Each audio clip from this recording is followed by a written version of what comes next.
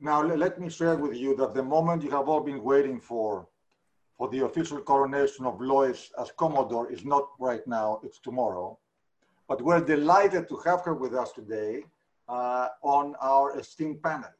So thank you to everybody for joining us to what is really a top-level panel on a sector that is getting tremendous attention right now. And also I'd like to extend the congratulations to Lars for his new role. Thank you to everybody for joining.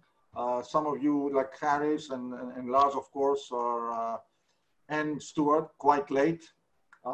Anyway, so I will turn it over to our, Bob and I and Lois are in New York, but the rest of you are around the world.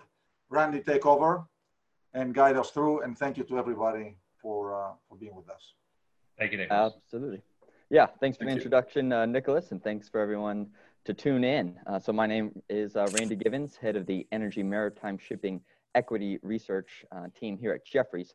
So on today's star-studded panel, we have 5 crude tanker owners ready, willing, and able to talk about one of the most necessary and exciting industries, certainly volatile in the world, crude oil shipping. So on the panel, I'll do a brief introduction.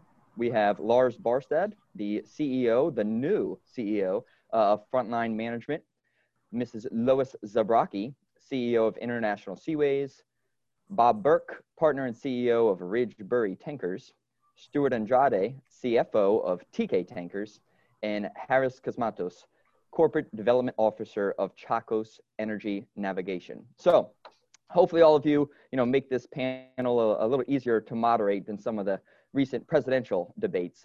So we'll see how this goes. We're going to start with a little bit of background information, get into some of the industry drivers, talk about some of your companies specifically, and then obviously get into some of the hot topics of the day. So with that, let's start. Over the past 12 months, tanker rates have looked like the heart rate of my workouts, right? Extreme highs, extreme lows. So we know what drove the massive highs in the spring with all of the floating storage and just the crazy disconnects of supply and demand in the heat of COVID back in April. But what is kind of driving the current weakness? And more importantly, when will it improve? So looking ahead to maybe the rest of the year into 2021, what are some of the most important demand side catalysts that the market should look for? So Lois, as Commodore in waiting coming up here, I'll ask you to kick things off. Yeah, thank you very much, Randy. Definitely, yes, we head into the fourth quarter, being at 93 million barrels a day of consumption versus 101, something like that a year ago, with COVID still not really letting hold of its grasp on a lot of the world's population. That's really a part of what's dampening rates. But in addition to that, we've got some destocking going on as OPEC is holding back, and the demand levels have come up somewhat, and now we are in that destocking period, which you particularly see in the United States. So as we move forward, and hopefully we will see a couple of additional million barrels a day of demand here in the fourth quarter seasonally, and refineries coming out of turnaround, margins improving, we'll start to see an alleviation of some of the crude tanker rates. Okay. And then when it comes to kind of that floating storage, what we saw, obviously the peak of both onshore storage and offshore storage back in the summer, that has certainly trended a little bit lower, but then you start to see a widening of that Brent forward curve spread. So Lars, can you speak on that a little bit in terms of what you're seeing in regards to storage, both onshore and in floating storage? Well, I tend to kind of primarily focus on the floating one. Kind of what we saw this cycle was obviously a buildup in commercial floating storage type carry trade. But we also, or what we didn't notice kind of as quickly potentially, was the fact that north of China ended up, kind of with quite a lot of oil on the water. And a combination of potential infrastructure challenges, delays kind of related to other matters, but also storage of crude. And I think actually in the latter part of this cycle, we are drawing now. We are seeing vessels that have been engaged on storage being released. Ships are not being extended, and so forth. So we are drawing, but I think kind of the most sticky part of this are those vessels that are kind of being delayed for one reason or another in North China. Sure. And then when it comes to kind of rates, as I mentioned at the beginning, we've seen some wild swings here in rates. Now, current broker reports are in our view misleading, but hopefully you can kind of give some color on that. We'll start with you, Stuart. Right, broker reports are showing VLCCs at maybe 15,000 a day, Suezmaxes below 5,000 a day, Aframax rates below 3,000 a day. Are those rates you're actually fixing, below OPEX, or kind of can you quantify some of your current rates and why maybe there is a disconnect between what you're earning and what the brokers are reporting? Yeah, so fortunately, the rates that we're achieving are higher than the broker reports. The brokers look at a simple round trip voyage, and in particular on Aframaxes and Suezmaxes, there's triangulation that goes on. We get our utilization well above 50%, and that certainly contributes to higher rates. We've also got a lot of vessels that end up on demurrage with delays and that sort of thing, and demurrage rates are typically much higher than the $3,000 to $5,000 that you're mentioning for Aframaxes and Suezmaxes. So, overall, I would say definitely in the teens, probably in terms of actual returns. But it's a voyage by voyage thing, and there's a lot of volatility and it moves around. So where that number is 7 days from now might be a little bit different than where it is today. But typically in a weak tanker market, yeah, we do outperform where the brokers put the market, and conversely in a really high tanker market, as they report sort of the top fixtures, you don't quite reach those levels either. Sure. Yeah, and that was kind of my explanation to some clients, saying, yeah, in April, nobody was earning $250,000 a day, but in September, no one was earning $2,500 a day, right? So somewhere in between. Would other owners kind of corroborate on that, chartering well above OPEX at these levels? I wouldn't be as bold to say, well, above OPEX, yes, for sure. But we're not, it's kind of over a fleet, you balance it out. But there are round trips that are being made in this market, in the spot market, that reflect the broker reports indeed. But you have more options than just doing the indices, to put it that way. So over a fleet, you are still well above OPEX. Sure. And Randy, you make it sound as if we're in the doldrums, that tankers are in the beginning of a big crisis. And nothing like that. These rates that we see reported, as Stuart very rightly mentioned, are for a particular voyage for a specific period of time. So we're talking about spot cargoes, spot trips that last for a few days or a week or two. They are indicative of the trend. Yes, the market today is going through the soft, if you like, the soft patch of the year. We are at the seasonal lows. However, we do expect, and we do believe, and we do see much firmer rates than those reported. So yes, the indication is that the market has softened from the highs of March and April, but owners do achieve much healthier rates, especially those ones that have a strategy like ourselves to fix the vessels on a longer term contract basis. However, if an owner is more spot oriented, obviously, through the period that a particular vessel will play the spot market, you're going to have some low rates and some high rates, and hopefully some very high rates. And we do expect, and we do kind of see that as we move closer into the winter period, eventually the fundamentals, the very healthy fundamentals in the tanker market, will gradually begin to translate into much healthier rates both in spot and eventually in longer term contracts. So all in all, we're not worried at all, and we look forward to passing this soft period and entering the seasonally high period. So overall, we are very optimistic that the market will eventually will turn into our favor. I disagree a bit. The market will eventually turn into our favor. It always does. And the best cure for low prices is low prices, as they say. But I think there's a structural problem in the market. I don't think anyone on the screen here today has ever experienced an 8% decline in demand that seems to be semi-permanent. Fortunately, we're in a business where about 5% of the ships on average each year go away. We know the order book is low, but as I said before we went live, when you're looking for a low order book to save you on the spot market, then you're really grasping for straws. But I think we are down about 8 million barrels a day, and as when people ask me why, I think there's one answer, and that's airplanes. It's like when Dustin Hoffman was in The Graduate, and the guy at the cocktail party said plastics. I think our answer is airplanes, and the barrel per barrel correlation seems very highly correlated to airplane travel, especially long haul travel. And everything I read shows that the cars are back.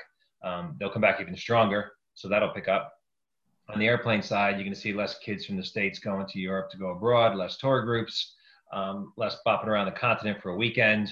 All these things, even though they may be safe, I think in the psychology of the consumer is going to be put off the shelf till next year, and then maybe a little bit longer and a little bit longer. It's going to be a lot more pain to see that sector come back, and that's a big drive in our industry. Yeah, Robert, and I agree.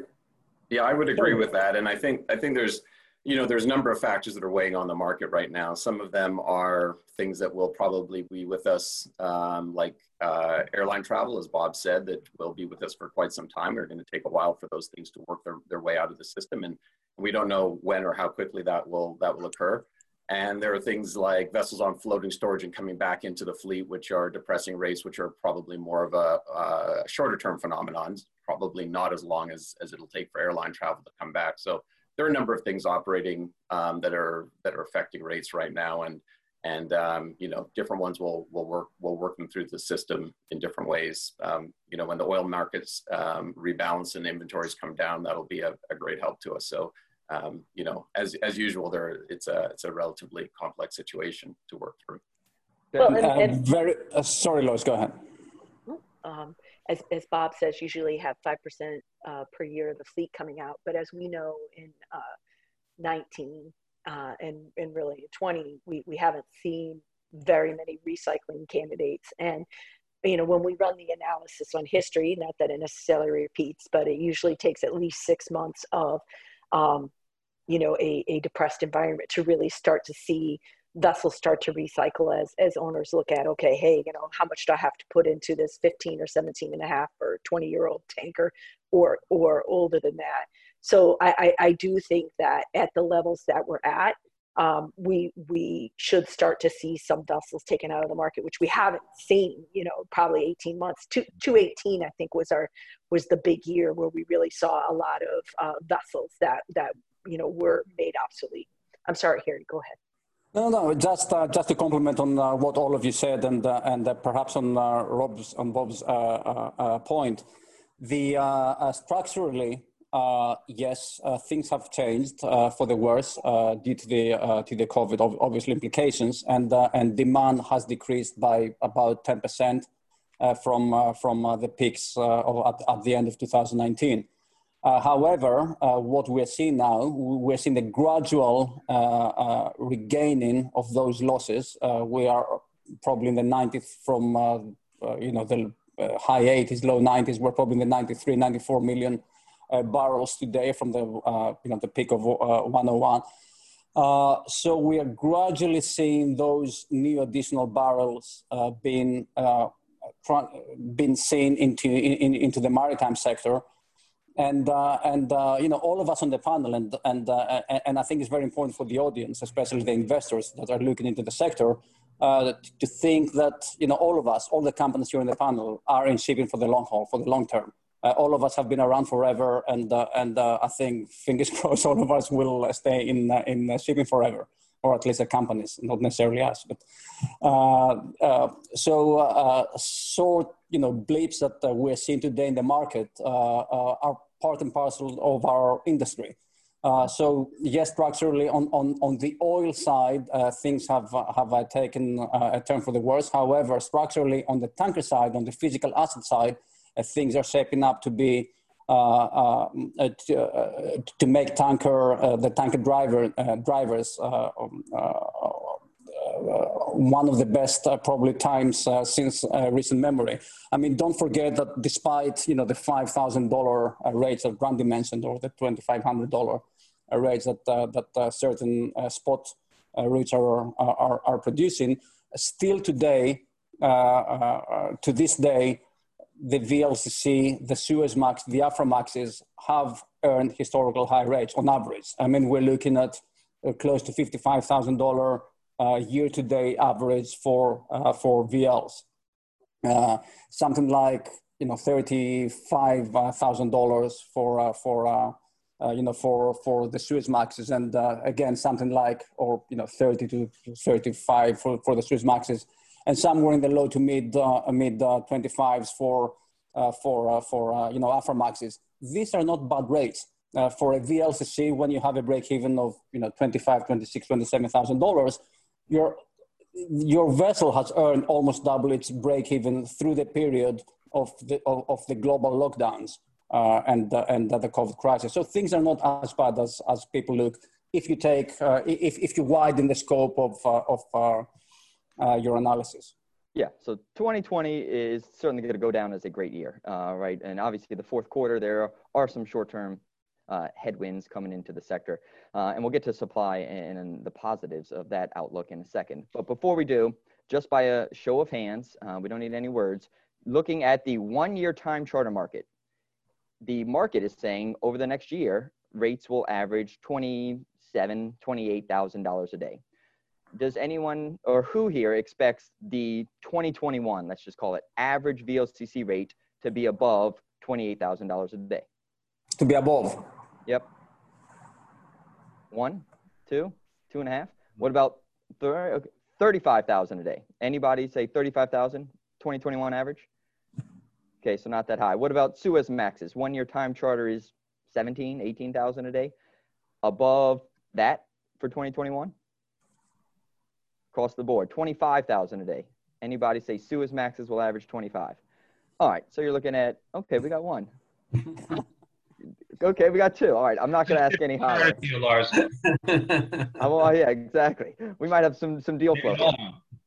All right, well, so not terrible year. Obviously not replicating 2020, but still pretty decent 21. Now, turning to the order book, I think that was mentioned briefly here, and as part of the silver lining, maybe, to COVID, there just hasn't been much ordering at all.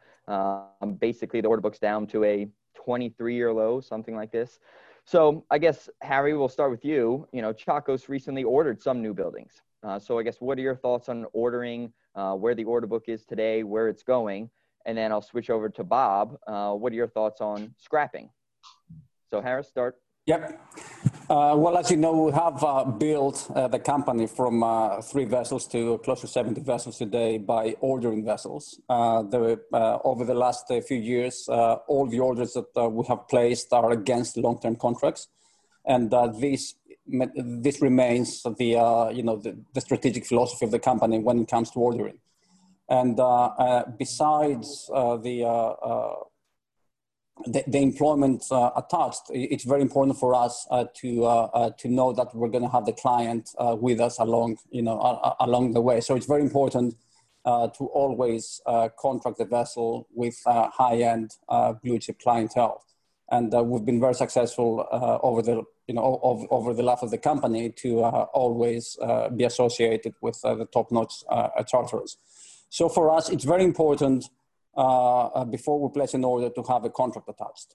We have been very vocal against the speculative ordering, even though today some people may be enticed to to place a speculative order just because of the very low order book today, probably the lowest in 20 years.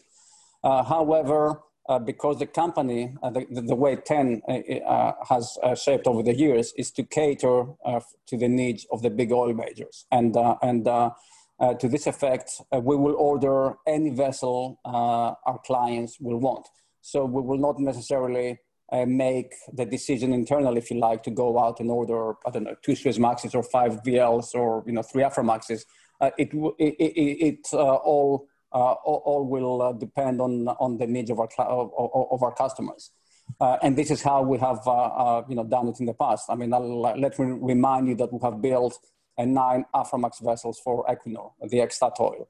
It wasn't us deciding that we wanted to expand in Aframaxes. It was Statoil that wanted to build those vessels. So this is how we view growth vis-a-vis new building growth. So that's something that we will continue to see. We are a company always focused on growth, and as long as we get a good, accretive, sticky, solid charters, we have the financial capacity, we have the financial muscle, we have the access to capital to go out and in a modest, responsible way, go out and build the vessels necessary to carry those cargoes. Okay. Bob, what about scrapping? You have the industry has a very old average fleet age, a lot of vessels coming up to their 20-year, 22.5-year special surveys, what have you. We can see a scrapping pickup. I think, first of all, we all talk about how the market's going to look next year. I think, most of these trends or analysts often draw out how long it'll take to recover for demand or for supply, and they tend to right themselves faster than we think. So I think, scrapping's certainly a part of that. We've had older ships, and it's a really interesting dynamic as ships get older, especially the big ships with a lot of steel. You're looking at 2 very volatile markets, the VL market, the freight market, and the scrap market. And the difference between $300 a ton and $500 a ton, we all know is $200. But for people who aren't directly in the VL business, that's 200 times 40,000. It's about an $8 million difference in your scrap price. So what drives the demand what drives the owners to scrap is the volatility of the scrap price, as well as the volatility in the freight market, and the waypoints along the way for special surveys. So to answer your question, there are issues on the subcontinent with scrapping with COVID, so that's held back a lot of the scrapping activity. Us owners are full of cash, and like anyone else with a pocket full of cash, you tend to be inclined to take another bet if you have the opportunity. So there's been a bit of a resistance to scrapping, even when it may be the natural choice in the more difficult market. So as Lois pointed out, I don't think any Vs have been scrapped this year. Maybe 1. None? It's either 1 or 0. And last year was a handful. So there is pent up supply of ships that should be scrapped. A lot of the older ships went into storage, and we're waiting for that to unwind, which is a threat to the supply of tankers coming into the market. But I think with rates where they are, a lot of those ships are 18, 19, 20-year-old ships in storage, and as they unwind, they'll probably go right to the scrapyard. Okay. The price of scrap is getting healthier, but the expense of scrapping is getting higher because of all the ESG compliance issues, which, as responsible owners, we have to conform to, above and beyond what maybe someone else might. All right, and a quick show of hands, expectations for 2021 annual fleet growth below 1%. Anybody think the annual fleet growth below 1% next year? All right, 1 to 3%. I think, yeah. So all right, 2%. Anyone expect annual fleet growth to exceed 2% next year? No. So a very low hurdle for. Better not. Yeah, that's fair. Yeah. All right. And well, I think importantly, Randy, that this is just quickly that this is a multi-year story. There's the next year and what's going to happen, and there's the fact that we haven't seen much scrapping. But if you look at the Aframax LR2 fleet, for example, 37% of it is above 15 years old. There was a lot of ordering in the early 2000s. So this is a multi-year story that will underline the tanker market and I believe help create a healthy environment for the next few years. So we've all been fortunate enough to generate a lot of cash flow and have pretty healthy balance sheets. And I think you know, the age of the global fleet and the lack of scrapping recently means that we're going to be in a good position going forward. The exact timing of it and what exactly happens over the next 12 months, I think is, you know, it's, you know, debatable, and there'll be lots of things that will act on that. Sure. I think one thing we have to is I'm sorry, one quick comment, Lars, is a lack of outside capital that's likely to come into the market. There's a lot of pushback against carbon, a lot of pushback against energy complex in general. The energy stocks are down. The PE groups who raise money for energy are having a hard time. Returns over years, not just in our sector in shipping, but energy in general have been dismal. So we're not going to, I don't think we can see a huge influx of capital market money or PE money coming in and ordering 10, 20 ships to a throw. It's going to be mostly organic, which should in theory drive our returns up. Sorry, Lars. And I just wanted quickly to first of all, in Norway we call it recycling, not scrapping. No, I just want to say that the picture on recycling is maybe a little bit colluded by all the extensions given kind of during the COVID crisis. Because obviously you have your 20-year survey, which is normally a hard stop for most, unless you have a storage contract in hand or something like that. And obviously a lot of these vessels that are the 2000 builds that were supposed to go through 20-year kind of service this year have gotten extensions and are on storage and will be released. And that's maybe when we will start to see the numbers. Got it. All right, Lars, staying with you. Speaking of new build ordering, you know, hopefully no one's looking at that, but if you had to order a new building, do you go conventional oil? Do you go with or without a scrubber? Do you go LNG powered? Do you put a battery on that thing? Like, what are you looking at in terms of new build ordering? Well, if I had to, well, first of all, it depends a little bit about the vessel class, because there are differences there. VLCC. But let's just talk VLCCs, RVs, and I think kind of the only you know, viable technology to choose right now would be dual fuel, and there are dual fuel technologies out there now, you know, with a very minimum methane slip, and on the VLCC you can actually fit LNG tanks on the deck. So I think that's the only viable kind of option to go as it is right now. You know, there will be other technologies and all the other solutions coming on, but you know, that's probably where my money would be if I had to make that decision. But then again, I think this is what is keeping us back from going to the yards and order ships. Is basically, you know, we are in uncharted territory, both with regards to regulations and also there is a technology race out there. You know, what will be the propulsion going forward? Got it. All right. And then we only have about 10 or 15 minutes, but yesterday on the products tanker panel, you know, Bugby's not here to interrupt, so he was very boisterous, and everyone was, of product tankers are... Robert, not you, Robert Bugby. Bugby was boisterous? Yeah, seriously. So but you also had even Tony Gurney and everybody on that panel was saying products tankers are certainly the best positioned. You're having these refineries closer to the production areas. You're going to have longer haul tonnage for refined products tankers. That is the sector to win. Lois, I'll turn it to you because you operate crude tankers and refined products. So, you know, kind of asking you to pick your favorite child here, but which sector is better positioned? Is it, refined products, sure, or is crude arguably better? I mean, I have said many times, I think that the whole complex holds together very closely. And indeed, for crude carriers, for our market to recover, you know, we also look for refinery margins to improve, right? But even the refined product sector is not one sector in my mind, right? So, you know, if you want to talk about, you know, who has added the most refineries, it is by and far China in the last 2 to 3 years has brought online over 2 million barrels a day of production. When they bring their refineries online, they run them beyond what China's internally consuming, and they export MR cargoes or LR cargoes. So, you know, right there, that's a V move in, and that's a product carrier move out. You do see there's a new refinery coming on in Saudi. I think it's another 400,000 barrels a day. That tends to be very good for LR2s. I bet that's going to make Stewart happy because LR2s and Afras, you can't talk about one without the other. There's 1,100 of them, 300-400 LR2s. They go clean, they go dirty, they go where the money is. So, you know, to me, the MR market is distinct. It's very interregional, right? You know, you've got the U.S. Gulf to Latin, South America market.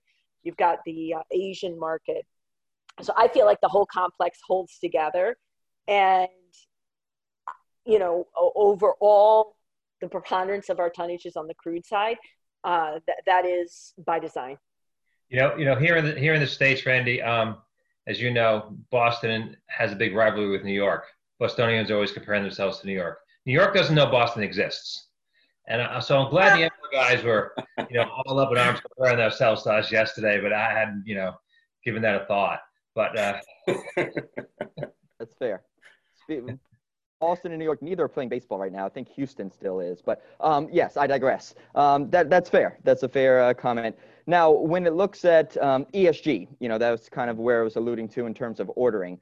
What are your companies doing to prepare for ESG? Is that even as hard as you work at ESG, you're carrying crude oil, right? How can a shipping company comply or maybe advertise itself as ESG friendly? Anybody? I know Lois, you've done some ESG financing. Absolutely. Yeah, I was going to say, you know, the ESG financing. I mean, you know, most of us here participated in the Global Maritime Forum, which we're just coming off of.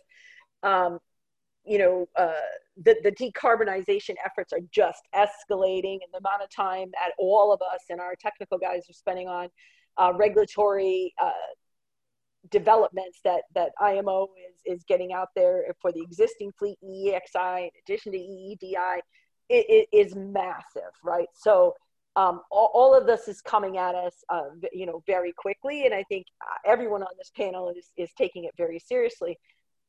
When looking at OPEC, IEA, BP, Total, all of whom now do a 2050 study, you know, when you look at everything, whether you're OPEC and IEA and you're looking at like 109 million barrels a day in 2030, or you're even if you're BP, who's the most bearish on oil carriage, you're still at 2030, you're still 100 million barrels a day of production. So I think that everybody on the panel is going to have plenty of crude to carry over the next decade and beyond. Okay, Stuart. So on ESG, I think, you know, it's a global phenomenon. It's hitting every country, every industry, and just because we ship crude oil doesn't mean that we're not a participant in that. So I think everybody and all industries are moving in a certain direction, and we're certainly moving in that same direction as well. You know, it started with energy efficiency and improving the efficiency of our vessels. All of our ships burn less fuel now than they did 10 or 15 years ago, and that will continue. At TK, we've signed on to the UN Global Compact. We think that's an important thing to do. We support those. We support their 10 priorities, and we've had sustainability as one of our core values for many years. So I don't think it's about transporting crude oil and therefore ESG doesn't fit. ESG has to fit for everybody, and it's all about from where the baseline is now and making improvements. And you know, ESG is multifaceted as well, right? There's a lot involved there. So I don't think it's a question of whether it fits. I think it's a necessity, and it's the reality of the world, and that's the way we're moving, and we're all need to be on board and support it. Okay, that's my I fully agree with the Stuart there, but I just wanted to add that you know, although we do kind of carry cargoes that might not be kind of in favor right now, kind of ESG wise, but we do it in a very efficient way. So kind of the volume we manage to move with kind of relatively little energy, that, you know, people can't lose that a little bit in the context there. So being it, whether if you're a tanker or a box ship owner or whatever you do, it is actually an efficient way of transporting stuff. And you know, the world needs stuff to be transported. Sure. Yeah. And I think, go ahead, Bob. You know, ESG didn't come out of the blue, but it's sort of blown up the past few years. And I think we make, you know, all these efforts to increase fuel efficiency, life cycle efficiency, recycling efficiency and safety. And the challenge is to do it properly and make it a competitive advantage for each of the companies here, and also to get a better face for the industry as a whole, which is extremely challenging because we never get into the press until there's a problem. They don't mention, for example, Lars, how efficient we are compared to moving stuff by rail car. It doesn't come up. I mean, we just come up when times are bad. I think, Ran, it's very important to highlight that, I mean, we're talking about ESG, especially the E part of that acronym, as if it's something new, as if it's an issue that we need to face today and change our kind of course for the future. I mean, don't forget that tanker shipping has been on the forefront of reinventing itself over the last decades. In order to meet the ever-changing needs of environmental regulations. So it's not something new. I mean, shipping tankers, you go back to OPA 90 when the double hull design had to be implemented. All of these changes and from that point onwards have been in order to address the environmental needs at a specific point in time. I think all of us that they want to have a lasting kind of power, if you like, in tanker shipping, will address any upcoming issues that needs to be addressed concurrently with our charterers. And it's important that shipping and tankers will not be the guinea pigs. All of us, we need to contribute, because in the end of the day, the ships need and the companies need to make a return, and this in return to be in business. We're not, the guinea pig for the world. All of us need to benefit. Yeah. All right, we got about 5 more minutes. I have 2 more questions. A lot of them are in the Q&A, and I'm going to roll into one kind of deal. So just looking at the industry, this has been a theme for the 10 years that I've been covering the space: consolidation, right? Like there's been some, there hasn't been enough. Right now you have public equities trading at 20, 30, 40, 50% discounts to NAV. You have private owners looking to maybe offload a handful of vessels. You have, I think in the Q&A here, the Shipping Corporation of India apparently is now for sale. The government put that up. So what are your thoughts on consolidation? What's holding the industry back from consolidating? Everyone says, oh, consolidation is good, just not for us, right? Give some color on that. 3 minutes. I don't think the math works. If you consolidate and you have 5 companies left, they still beat each other's brains out. And it takes a small group of people to buy a ship and outsource the disciplines, the chartering and the technical business. So I think it's not going to raise our rates. That's my 2 cents. Okay. I think the industry is too fragmented for any meaningful consolidation to have an impact. Yes, certainly we are very fragmented, but I do think the amount of R&D and collaboration could potentially lead to M&A, because we're going to have to spend a higher amount of our balance sheets basically innovating going forward. Yep. Yeah, I think consolidation will occur. I think it does occur, and I think it will occur when the numbers make sense and there's value to doing it. I think if there was huge value to mass consolidation in the industry, I think you'd see more significant consolidation in the industry. And I think the fact that you don't see a huge amount of it, I think, to my mind, is pretty indicative of the question mark that exists on how much value that brings. Sure. All right, so we have 2 more minutes. Last question here. Obviously, the last 9 to arguably 12 months really were very good, and everyone's cash balances are inflated now. Balance sheets are much improved. So it's no longer a hypothetical question. What would you do with extra cash, right? You have extra cash. So assuming that keeping it on the balance sheet is not allowed, what do you do with it? I want each of you to answer in the 2 minutes we have remaining here. Do you buy shares? Do you buy secondhand vessels? Do you just pay down debt aggressively? Or do you go and order new buildings? So of those 4 options, I know there's a million options. What say you? Lois, start us off. Yeah, we think that our shares today, where they're trading, represent very good value. And in time during this cycle of this downturn, we will look to refleet. Okay. Lars? Well, we historically, we want to kind of pay back our shareholders, basically give them return on their investment. But and that's basically normally what we do. But obviously we want grow as well, but we are facing the challenges, the technological challenges that we've described before, that it's, you know, going out and ordering an asset that's supposed to live for 20 years with the current regulatory environment and a lot of unknowns going forward. Not on the market. I'm pretty confident on the market. I'm just very confident of the various challenges we need to face kind of with those vessels. You know, you get a bit hesitant to put it that way. So pay down debt, you know, make sure kind of your company is strong, because we could be in an extended period of low markets here, you know, if the world doesn't recover. We're not, you know, by no way out of the woods yet.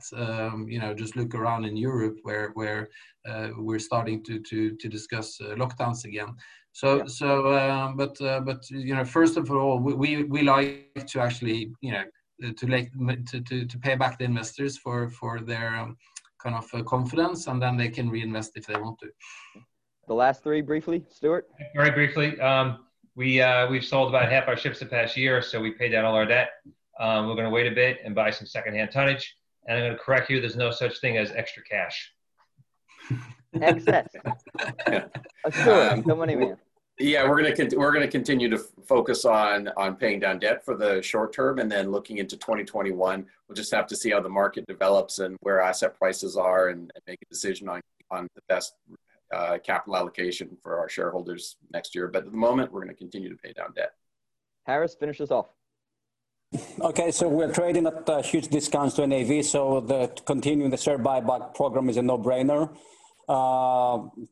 Whatever is left of that, we're going to repay the $50 million of the Series C prep by the end of October. And then we need some money for growth. As I mentioned earlier, we're always on the lookout for opportunities on the new building front with accretive time charters. And of course, have cash to maintain the healthy dividend that we've been paying all along. Sounds good. All right, I'm getting the hook here. So thanks again. Thanks to all those participants. And Nicholas, our pleasure. Thanks, Randy. Thanks, Randy. Good to see everyone. Thank you. Thank you. Take care. Thank you. Bye-bye. Great panel.